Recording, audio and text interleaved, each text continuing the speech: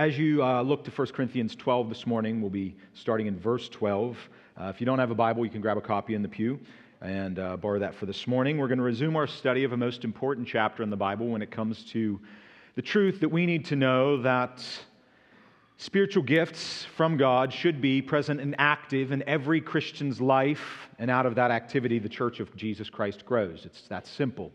That the Church of Jesus Christ, local and universal, this church and every church that is faithful to proclaim the gospel of Jesus Christ and to acknowledge Jesus Christ as the head of the church, no man, no other institution, Christ alone is head of the church. If we understand that, then the only thing missing is the activity we need to carry out His mission in the earth, and that is done through spiritual gifts.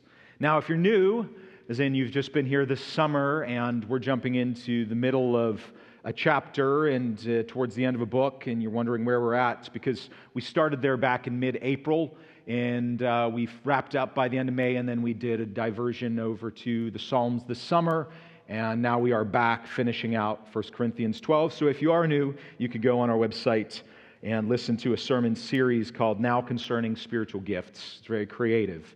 Right there in the first line of chapter 12, Now Concerning Spiritual Gifts.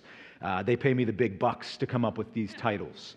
So if you are behind and you want to catch up, you can go back and catch up by way of listening to those. Otherwise, we will start today in verse 12, but I want to just give you a quick summary of what we saw in chapter 12, verses 1 to 11, and I'm smiling because you know it's not going to be a quick summary. It will be. To refresh your memory, verse 1 taught us. These are all things, when Paul said, now concerning spiritual gifts, he's just highlighting, I need you to know this, I need you to listen up. We're on a new topic, a new issue that the church needs to be aware of. And here's 5 things I want you to know. And I'll just give you in summary fashion what things he wanted the church to know in verses 1 through 11. The first thing is, how about this one? We should know about spiritual gifts. That's right there in verse 1. I don't want you to be unaware or ignorant. Ignorance is not bliss. No pleading ignorance. First thing you need to know about spiritual gifts is you need to know about spiritual gifts. Easy enough? All right, we're tracking. Next thing from verses 2 and 3. You should know that no one has a spiritual gift without having the spiritual gift giver. As in verse 3, you can't say Jesus is Lord. You can't speak by the Spirit of God unless you have the Holy Spirit in you. You should know that no one has a spiritual gift without the spiritual gift giver, the Holy Spirit. It's of greatest importance in this opening section that Paul establishes that you must be born again to have any spiritual gift. If you have not been born again by the Holy Spirit, trusting in Jesus Christ as Savior and Lord, seeing your need as a sinner to be forgiven before a holy God, then you have no chance of having a spiritual gift because it's not something that you can conjure up in yourself. You may have natural gifts as a speaker, as a generous person, as benevolent, as caring. But those gifts do not terminate, used out in the world, on God's glory, but your own, or some other end. You have to be given a new heart. You have to be born again from above, not from below. So the second thing he wants this church to know is nobody is using any kind of spiritual gifts around here if they have not been born again except by the Holy Spirit. And that's by confessing that Jesus is Lord right there in verse 3. Third thing he wants you to know, and that's in verses 4 to 6. You should know that you don't get to pick the spiritual gifts that you get. Very evident in 4 through 6 that it's the same Spirit, the same Lord, the same God who gives varieties of gifts, ministries, and effects. Like everything you could see that would be connected to using a spiritual gift in church, the use of it, I should back that up, the receiving of it, the use of it, and then the effect of it is all from one source. And you don't get to pick what it is you're going to get. It's entirely up to the triune God. Notice the Holy Spirit in verse 4, Jesus the Lord in verse 5, and God the Father in verse 6. It's the prerogative of the Trinity, Father, Son, and Spirit, to determine and deliver the spiritual gifts that you're going to receive. You don't get a say in the matter. Verse 7, fourth thing that Paul wanted you to know is that you don't have those gifts primarily for your own good, to show off with, to feel good about yourself with. That would be a corollary benefit, that in using your spiritual gifts in the church, you should feel some sort of good kind of pride in that. You get to be useful. But notice, each one is given a manifestation of the Spirit for the common good. The primary reason for you to have these gifts, for their usefulness, the ultimate reason is God's glory. But after that, it's that you could use them for someone else's good, the good of the church and God's common grace in the world. You're last on that list. And then the fifth thing he wants you to know in the first 11 verses, and this was in summary fashion from verses 8 to 11, as you see there, is you need to know that the Holy Spirit has given great varieties of spiritual gifts in the church. And that's the summation of all the different gifts that he talked about in verses 8 through 11. There is great variety in the gifts that the Holy Spirit gives to the church. The gifts are as diverse as there are people, because no two Christians have the same makeup of spiritual gifts. So think less about like a box of Crayola crayons as the church, and you're orange. Do you feel orange? Purple? I don't want to be purple. That's not how the church is built, that you're just this one color with this one gift. But in the vein of talking about, art, I guess, Crayolas in my house lead to art. Think more of a Bob Ross color palette. Bob Ross? Great hair. That's why I'm growing mine out. I'm going to perm it and never have to mess with it again. Think of a Bob Ross color palette. That's you. You are mixed with some of this and some of that, a little bit here, a lot there. And as those colors are mixed, the variety of gifts that you have individually, you paint some what? Happy little trees. Spiritually speaking. But that's really more of how your spiritual giftedness, Christian, is made up, of the varieties of gifts that you have. You just don't get squeezes out a bunch of red on your palette and that's all you are. There's a little bit here and a little bit there, and it makes up a variety of colors so God can use you to, if you want to use the illustration, paint something amazing to His glory. So those 5 things, don't be ignorant. Know who the source is. Know who selects them. Know the purpose of them. And know that they come in a plurality. All the words that are in plural there. Gifts, ministries, effects. All these things, verse 11. There is intentionality in the diversity. So if there was a big picture God is trying to get across in those first 11 verses in 1 Corinthians 12 about spiritual gifts, a big part of that is God wants us to see and to celebrate the diversity of spiritual gifts. And as we jump back in today in verse 12 and go to verse 26, we will learn that amidst such diversity, going against the grain of our society, you can actually experience unity.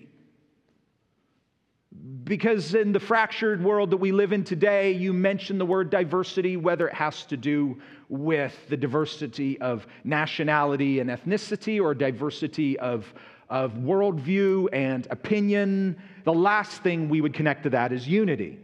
Because when we think of diversity in the world today, we think, if anything, it just causes us to divide even more. And actually, that's contrary to the way God has designed diversity in the church. Done right, diversity is consistent with unity and is essential for functionality.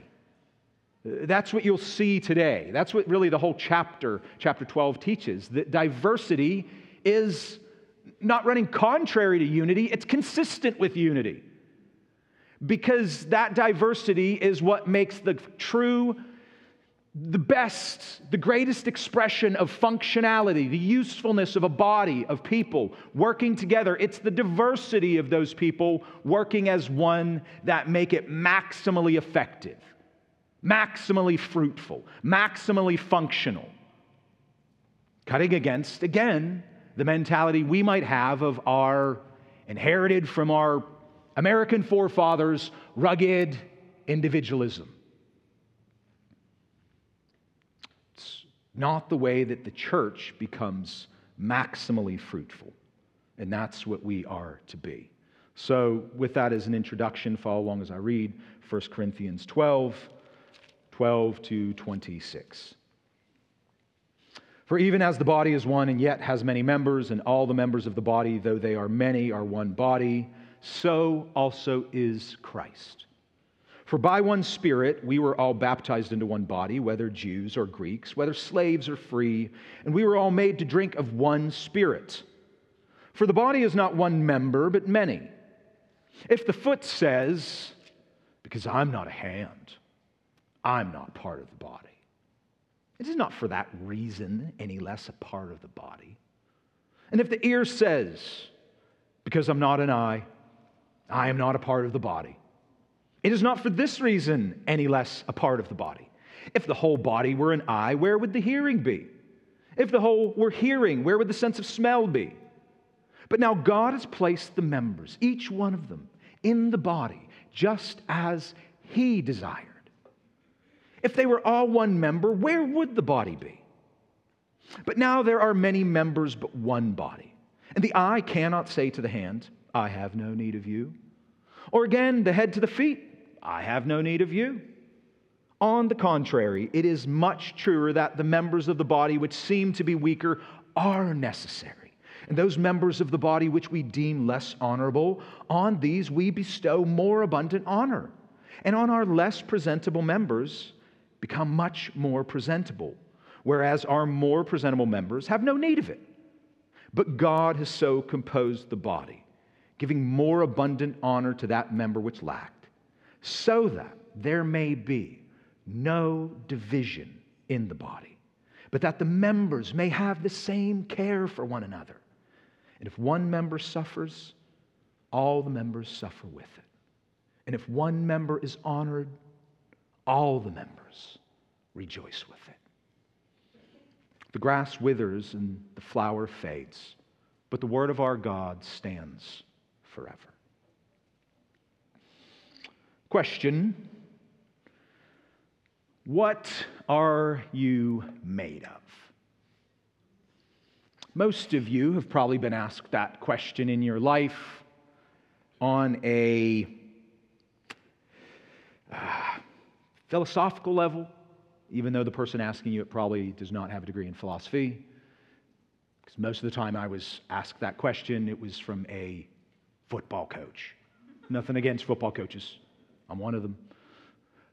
But it was usually a question of, the idea of, do you have some fortitude, some guts, and somebody trying to inspire you to greater heights? He says, what are you made of? Nothing. It's kind of what you want to say. So you say something. But I'm asking you this question on a physical level. The actual composition of you. What are you made of?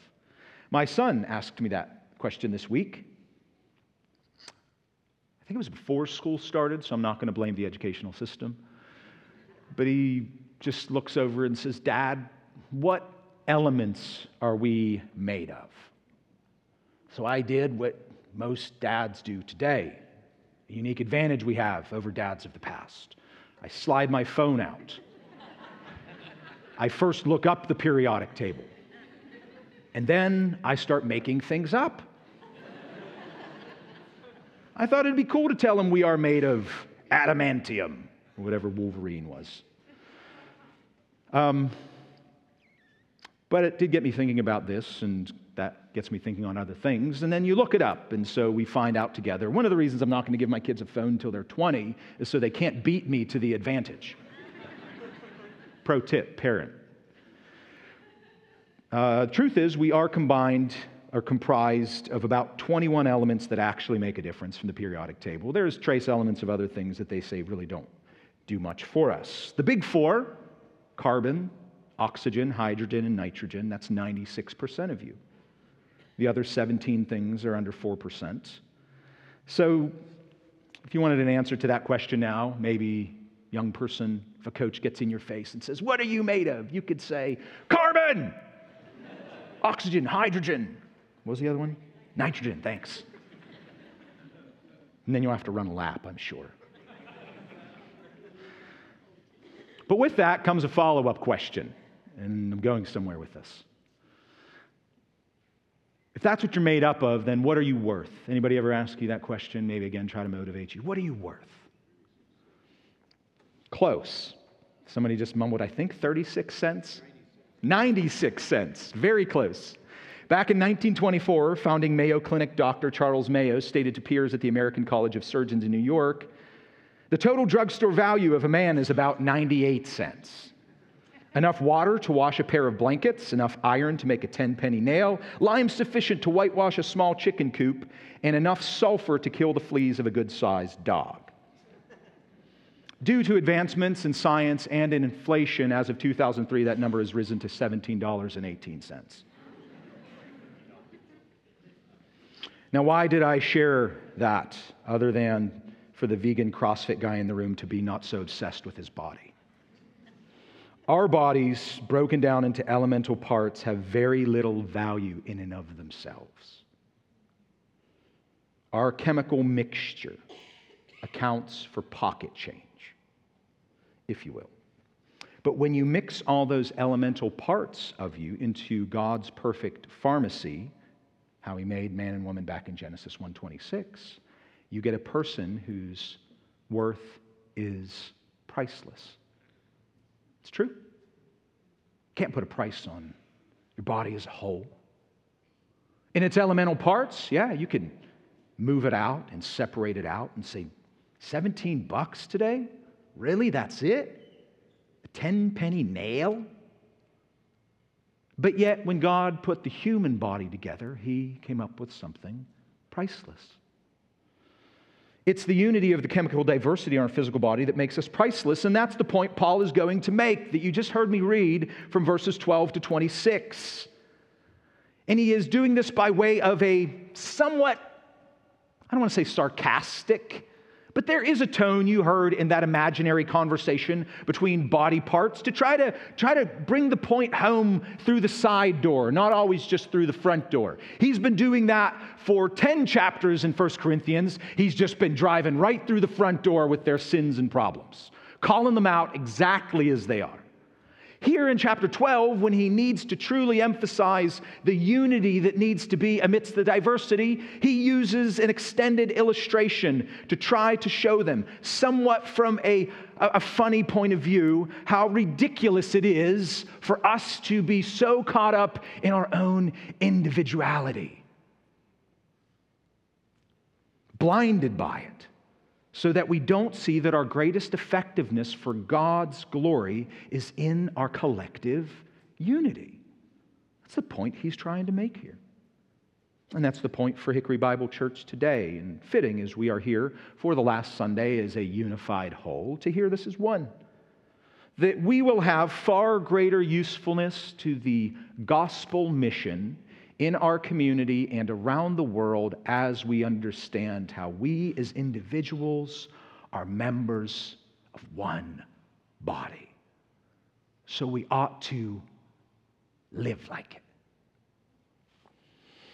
So let's begin in verses 12 to 14 just with an anatomy lesson that ought to humble us when we look at the only perfect body that has ever existed.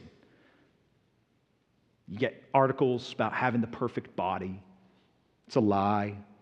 Because no matter what you could change about your body on the outside, there could be something going wrong with you on the inside. There's only one perfect body, and it was Jesus Christ. And it's the church body. Perfect in its what?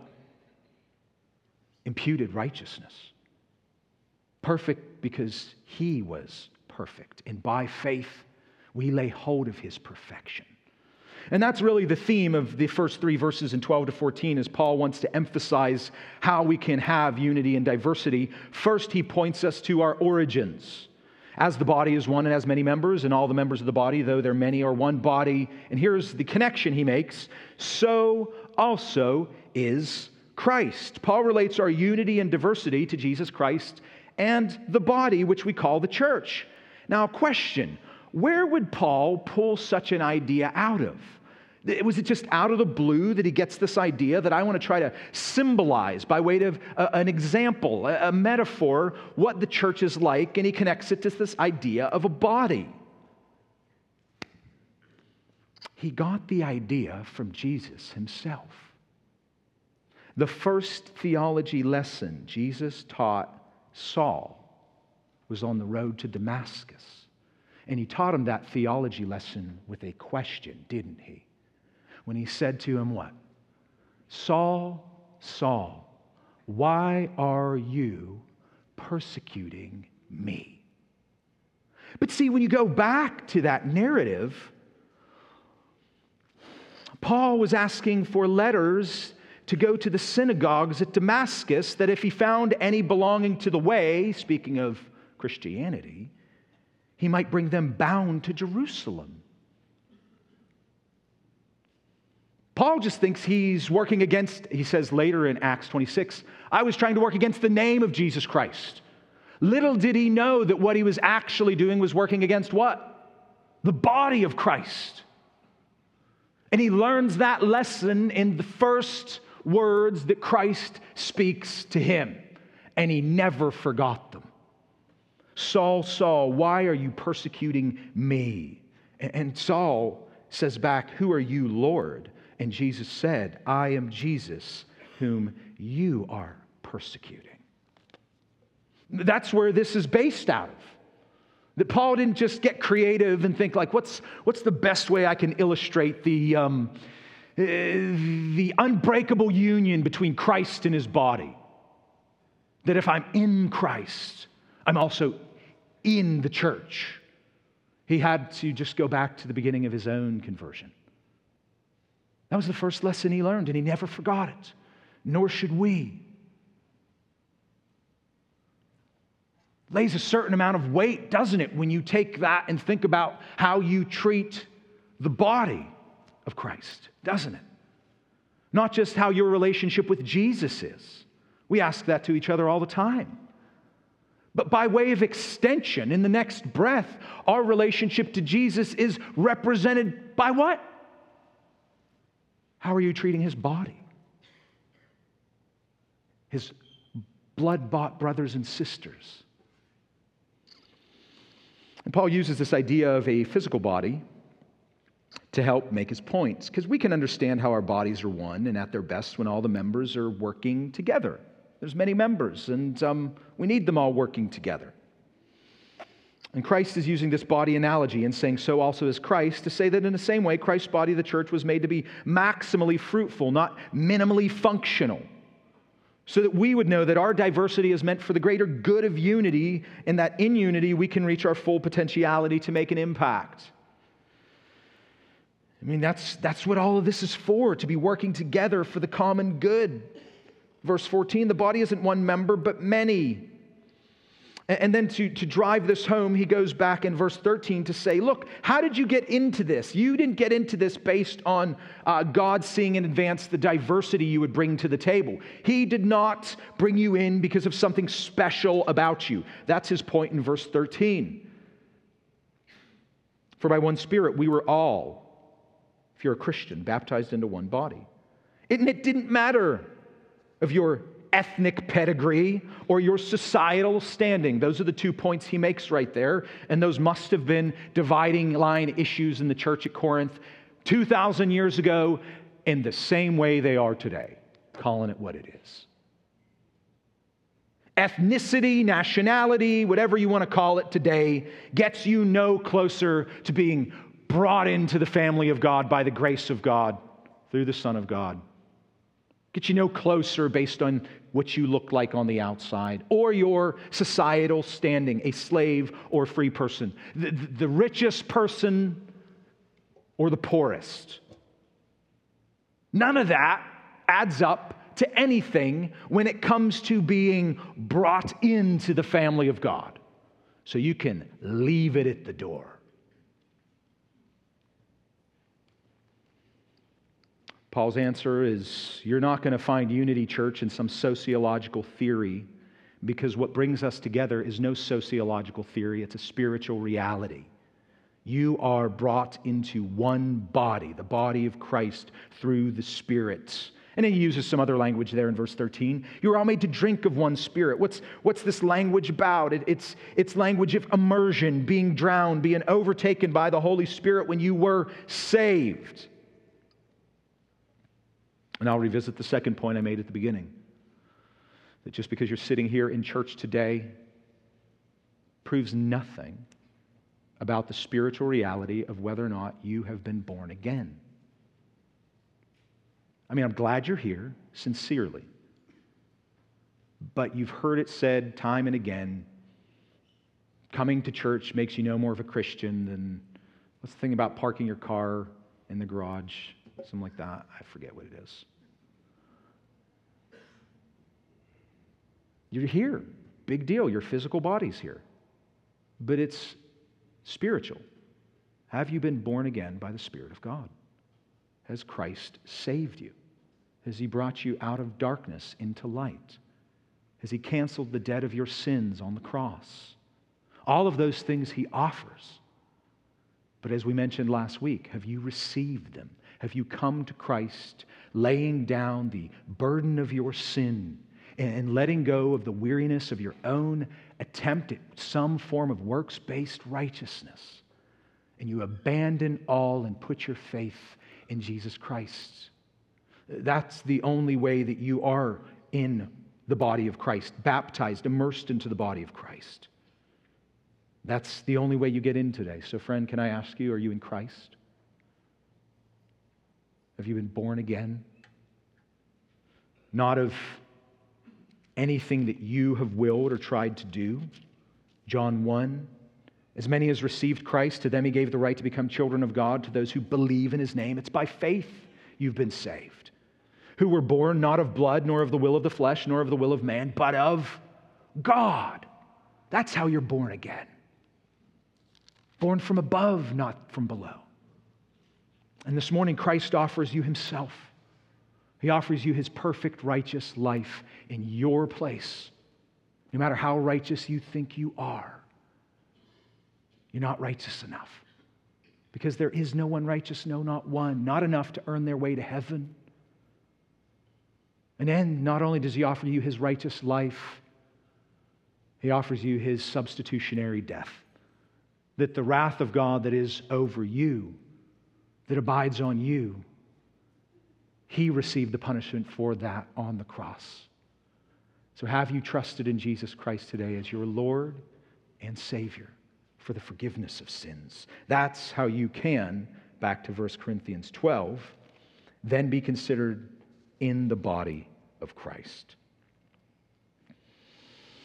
So right now, the opening section here is just a lesson on the perfect design of the body of Christ. Nothing external, as we tend to think of perfection in the body, internally, that you have been brought in by being made righteous by Christ alone. Now, you would think that would be enough to get the church going on the right track, but see, the problem is, even as we are born again and our sins are forgiven by Jesus Christ, and we are made righteous by Him, we still have what?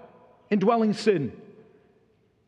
And the indwelling sin that He is going to dwell upon over the remaining verses we'll look at today is the problem that a dear brother brought out whenever we were talking about the issues of the church and what really prohibit unity in the church. And this brother of mine, almost 90 years old, 70 years in the faith, summarized it when he said, Adam, you know when the church is in trouble? When I, me, and my show up. And that's the problem we'll address with the remaining time we have in two ways, talking about the issue of ego. Paul has now answered how that we are to work together for the common good, how we relate to our gifts, but now he wants to show in verses 15 to 26, not how we relate to our giftedness, but how we relate to one another. And the biggest hindrance that divides the church in relating to one another is the problem of our ego, human pride. And we will see it expressed in two ways, though it's the same problem. It's our pride, and how those egos can threaten unity in the church, which keeps us from maximal usefulness. So let's look at ego issue number 1, verses 15 to 20. Ego issue number 1, the self-centered view. I don't matter. Now, on the surface, doesn't sound prideful. Kind of in an Eeyore way, the person can throw themselves a pity party and slink into the background, and we don't necessarily think that that person's ego is going to be a problem in the church, because we think of ego as the boisterous one, the person that thinks they're better than everybody else. But that's not the way that Paul sees it. The first threat to unity in the church by way of ego, by way of pride, in 15 to 20, is the person who says, I don't matter. And their self-centeredness shows up by always comparing up, and therefore keeping, if we want to use body language, the body bottom heavy by not joyfully serving. They're just always looking up above them and around them, and so nothing gets moving where they are because of ego. Notice the language of ego in 15 and 16. And it's just there in the repeated phrase Paul uses, because I am not. Verse 16, the ear says, because I am not. Remember my friends saying, when I, me, and my show up, you're in trouble? Well, this is now just an illustration from the physical body. But the problem is, the foot is saying, I am not a hand, and the ear is saying, I am not an eye. And that's going to prohibit the body from being all that it can be. Now, just make this note that when we're talking about diversity, comparison is inevitable. So comparison isn't the issue. I mean, in the sense that when you're in a group of diverse people, we compare things. We differentiate. But that's not what Paul is saying the problem. It's the ego that comes in with the comparison. What are you going to do with it? Are you going to resent it or rejoice in it? So Paul uses an illustration from a body. The first one, he says, if the foot says, because I'm not a hand, I'm not a part of the body anymore. And the connection there is, these are, and it's the same with the eye and the ear, they're in the same strata, if you want to call it that. This person who's focused on self, first it's the foot saying to the hand, well, I'm not a hand. Notice the foot isn't looking off into the distance and talking about the brain or even the ear or the eye. It's an extremity, and the foot seems slightly less important, maybe because it's lower on the body, or maybe that foot thinks, I got these toes that can't do the things that fingers do. I mean, we're similar. We both come at the ends. But I just can't do all the wonderful things the hand does. Woe is me, if only my toes were more like fingers. Well, then you would be a primate. Thank you. Next, he's not trying to make a whole big difference in this, but he does point out the ear, saying, I'm not an eye, but he's driving home the same point. That it's that, you're in foot, hands, we need you extremities. Eye, ear, we need you complexity. It's not like the ear in this analogy is saying something about the hand or the foot. It's just looking at the closest complex organ near it and starting to complain. Remember, this is the person who's saying, I don't matter. And we could all see the usefulness in the body of eyes and ears and hands and feet. But because they're just not satisfied that, really close to me is this other extremity and they're just more useful, or this other complexity and they're just more useful. Now, what's Paul's answer to both? That's where it really gets interesting. Well, on one simple level, he just rejects it when he answers in both times. Just because you say you're not part of something doesn't make it so. Okay? That's the first lesson to learn from this. So the person who might be in this church, maybe you're just visiting, you're in another church. and you just have that mentality, I don't matter because I'm not them. Well, just because you say it's so doesn't make it. So first pride check today. Your opinion on your own value doesn't actually mean anything. Just right there. It's not for this reason any less part of the body. So you're in the body. So if you have that first barrier, if you want to call it, to being useful for God's glory and others' common good, Paul he's kind of starting maybe on the simple and just let's move that one out of the way. Just because you say it is so, it's not so. And now also notice that in this, then he goes to kind of a logical argument. If the whole body were an eye, say I grant to you that ear you should be an eye. Where would the hearing be? And then he says, and if all of you were hearing, where would the sense of smell be? And so he just points out the problem with that physiologically, the abnormality of it. It would just produce a mutant. In the church, we would get uniformity, but that wouldn't bring what? Wouldn't bring unity. If everybody had the exact same giftedness in the church, if everybody got their way of being like the person that they want to be like, and having their gifts, and you would just have a mutant, if you want to call it, church that all thinks and talks and does the same, and that wouldn't be effective for gospel ministry. I also find it interesting that Paul is not placating this bad attitude, is he? You know, what do we tend to do with the person that kind of has the I don't matter mentality in life? It doesn't have to be in the church. You might have a whiny kid like that. Wah. And we placate them. Oh no, you're okay, just the way you are. That's not Paul's attitude to a person like this. He's not trying to placate immaturity. That's what this is. He rebukes it. In fact, if you go back to 1 Corinthians 3, when you start to see an attitude like this, envious and jealous, when you see envy and jealousy, 1 Corinthians 3 spring up, what does he call these people? Fleshly. That's an evidence of carnality. You're thinking like the world thinks. Oh, I'm not like them. I must not matter. So when you see envy or jealousy in a church, 1 Corinthians 3, you're fleshly. And he could even say it's not just being fleshly, it's being immature. Verse 1, I can't speak to you as spiritual men, but as men of flesh, as to infants in Christ. When you see envy and jealousy sprouting up in a church, you'll dig down deep and find the roots of immaturity and carnality, is what Paul has been teaching. And so it is here in 1 Corinthians 12. Somebody that wants to just make it all about them. He doesn't give the impression that that's okay and we should, it'll be all right. Just give it some time. He says, one, you're just wrong on the level that you're wrong. You're no less part of the body because you don't think you matter. Two, if you got your way, the church would cease to be the church. We need diversity in it.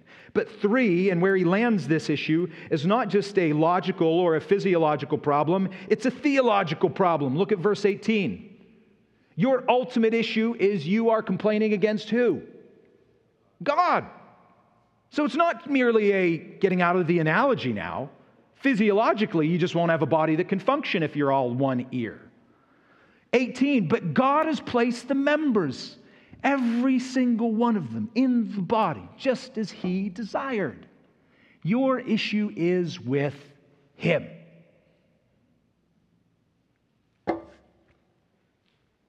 Pretty straightforward, isn't it?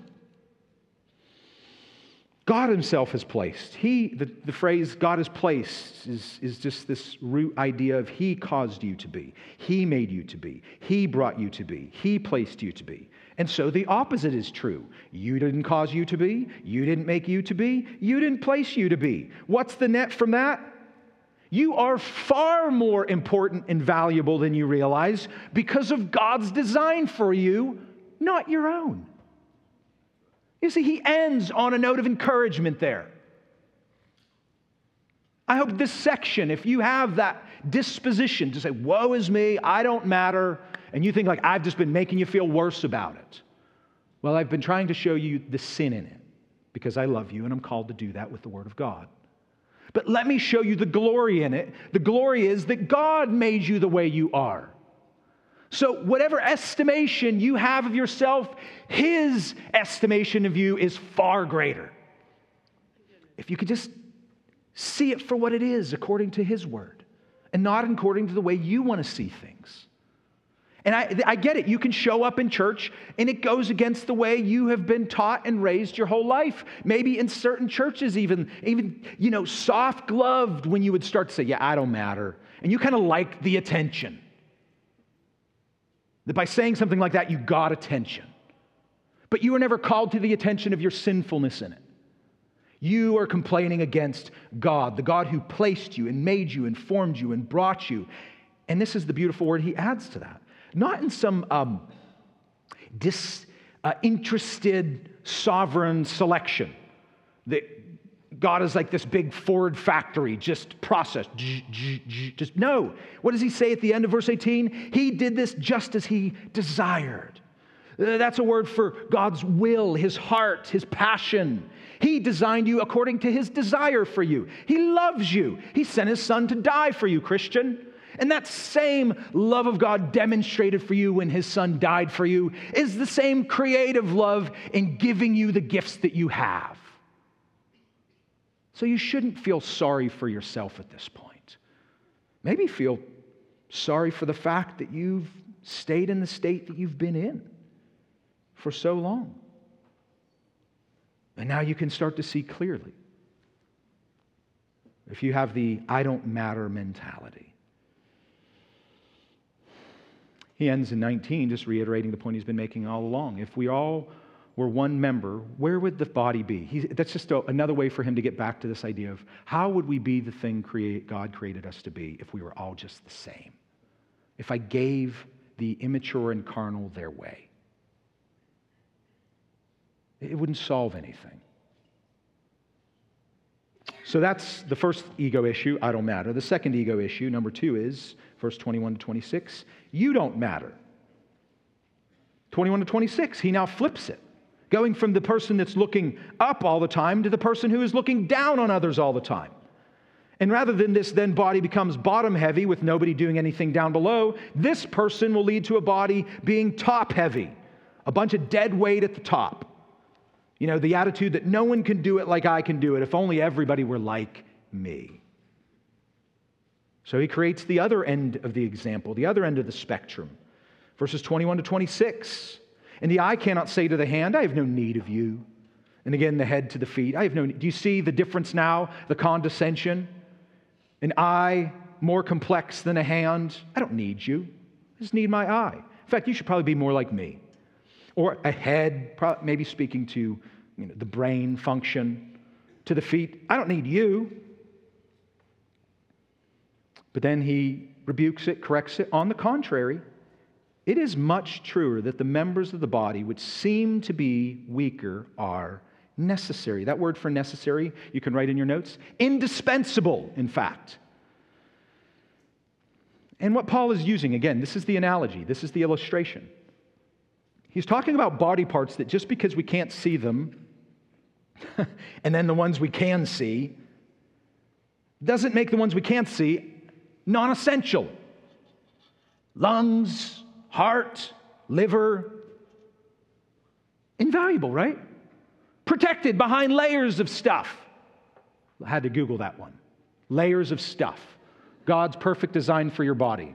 The most vital organs you have, protected by layers of stuff. Keep you alive.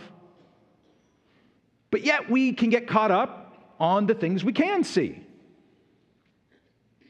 And he's saying the lesson he's trying to teach here is appearance isn't everything. Sorry, Andre Agassi. I think it was the commercial in the 90s, right? Appearance is everything.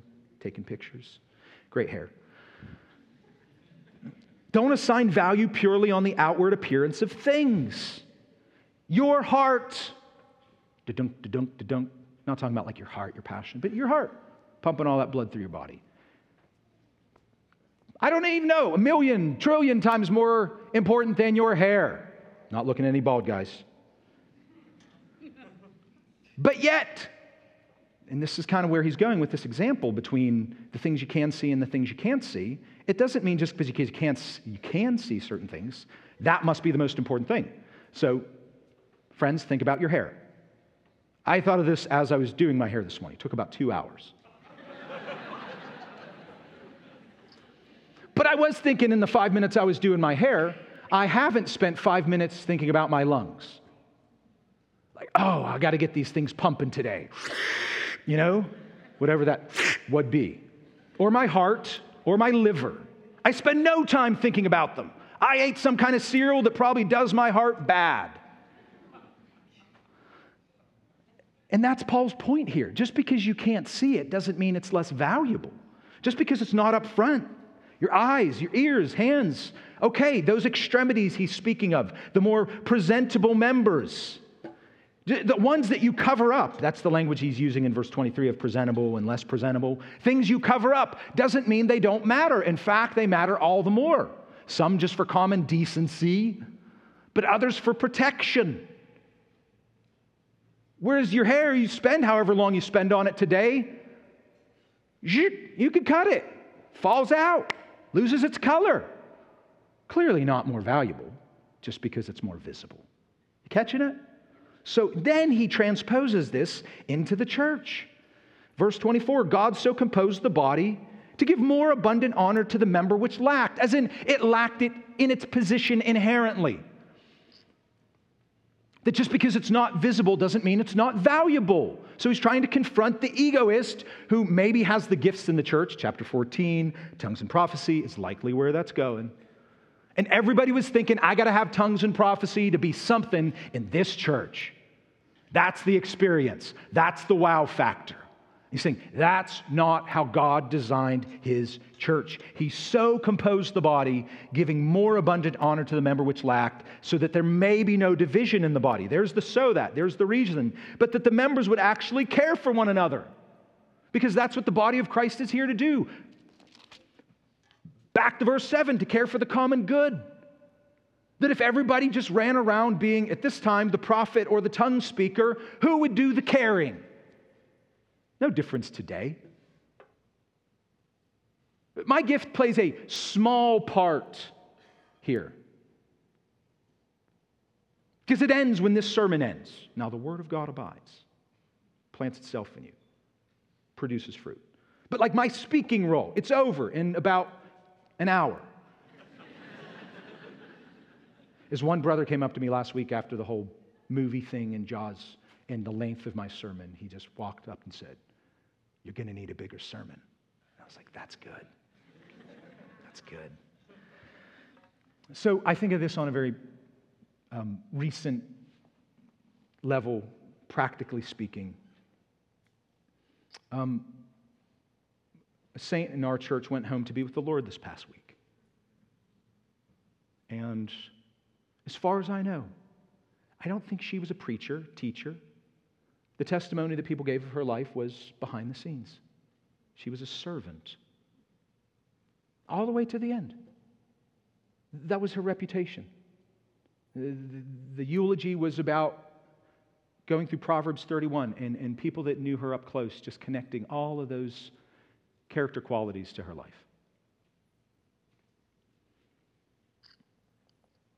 And zooming out from that picture, my role was to show up and for 15 to 20 minutes preach the gospel there. But her life preached the gospel there. I mean, my gift allowed me to say things to promote Jesus Christ. But her life lived as a follower of Jesus for 75 years. Preached Christ in the way that she lived. And then also she was an evangelist, always wanting to share the gospel with people. And this is Paul's point. Just because Adam gets up there and he's visible makes him no important than anybody else that's doing the work of the ministry in here with the gifts that they have. Because what is that work? Down there in verse 26. It's the work of mutual ministry. It's the care that we have for the body. That when one member suffers, all the members suffer with it. When one member is honored, all the members rejoice with it. That takes no speaking gift to do. It can help. I can offer a word of comfort at a funeral or a word of rejoicing at a wedding. But it's the life and the body of you all using your gifts together that makes the thing go round. All the people that help with that funeral or help with that wedding, whatever other things we do around here, it's all of your gifts being used. Because we're one another. And you see this on the care level, That when we really have love precede that which we do, rather than pride get in the way, then you do feel the pain of another member, and you do feel the joy of another member, is his point in verse 26. When letting all you do be done in love, not out of your ego needing stroked. As you do it out of love, out of care, and the body grows because, and here's the point he's making, the body does this naturally. Like using the analogy of the body, when you, I remember as a kid one time putting my hand on something hot I shouldn't. And you know what was instinctual in me? Like my mouth just knew to kick in. My brain knew to get that hand near his mouth. It triggered defeat. Get that hand to the fridge, to some ice. The body knew how to take care of itself. My feet weren't hurting, nor was my mouth, but they came to the need of my fingers that were on fire. Do you understand what he's saying now in verse 25 and 26? That's the instinct of the body to care for itself. Whether in a time of suffering or in a time of rejoicing. This is how you see your body act, and this is how we should see this body act. So, as I wrap it up,